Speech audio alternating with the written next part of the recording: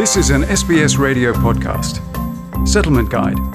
Information, issues and stories about living in Australia.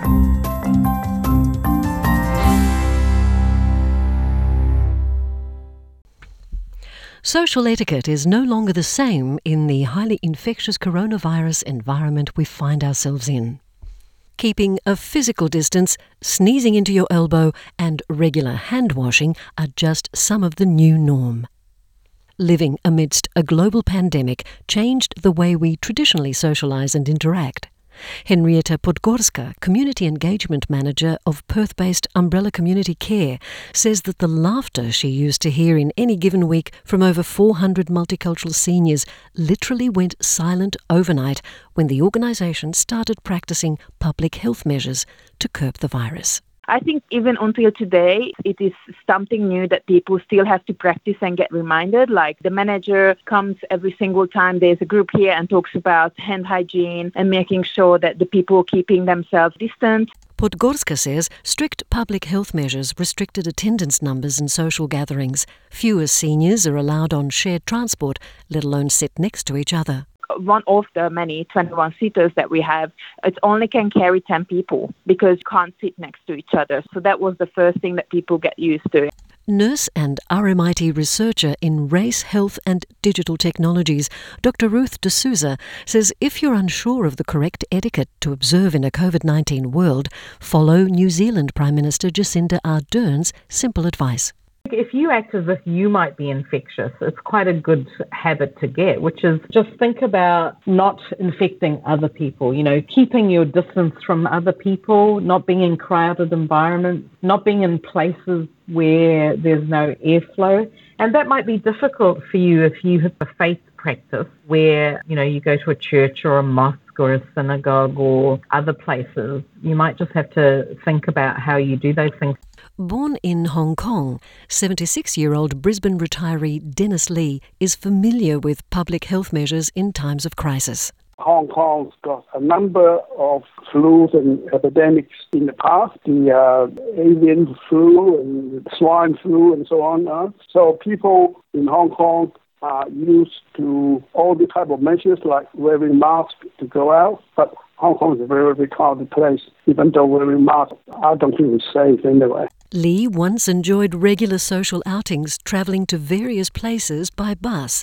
These days, he hardly goes out, even if he follows all the right social etiquettes. Yeah, in Australia, this is the first time in 100 years since the Spanish flu. So people are not used to it here. And some people just want to take it very lightly, because they don't want to observe all these rules. So a lot of people, young people especially, don't care. But the point is, even though you haven't had the symptoms, you can still spread. Alone Together is a pilot study Dr. D'Souza recently launched in partnership with RMIT, Monash University, University of Melbourne, Bendigo Hospital and the Australian Digital Health Agency.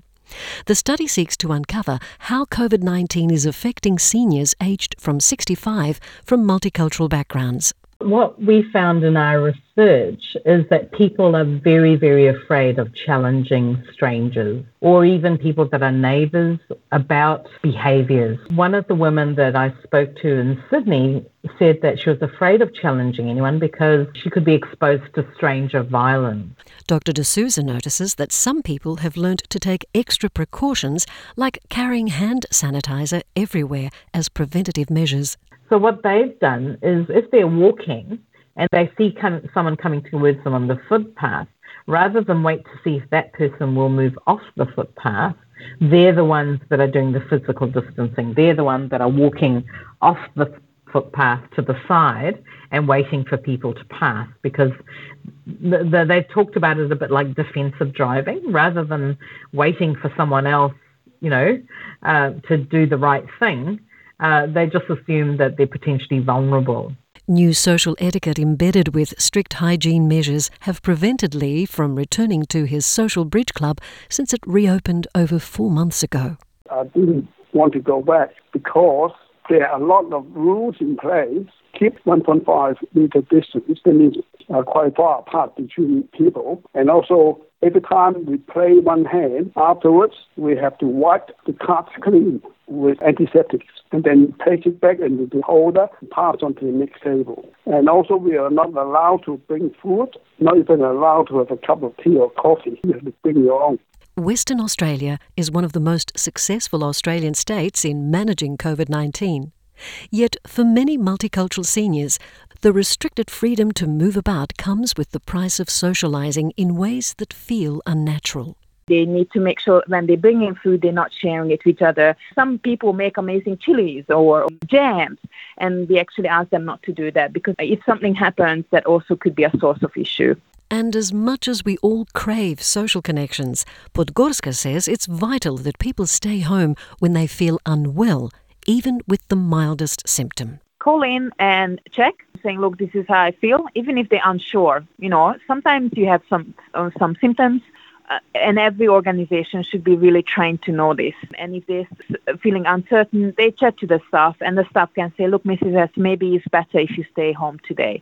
Podgorska says perhaps the hardest social etiquette to observe is not being able to hug and kiss.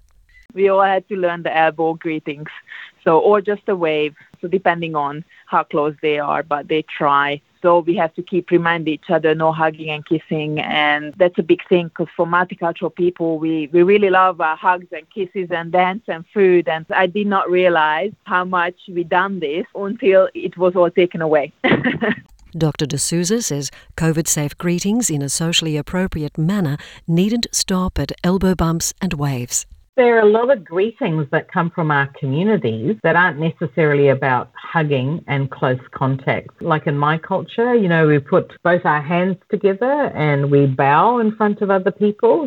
She notes that this COVID-19 world now requires that we think of others and ourselves in a socially responsible manner more so than ever before. All of the things that we think of as being social have now become antisocial. Having people around, having a party, celebrating things.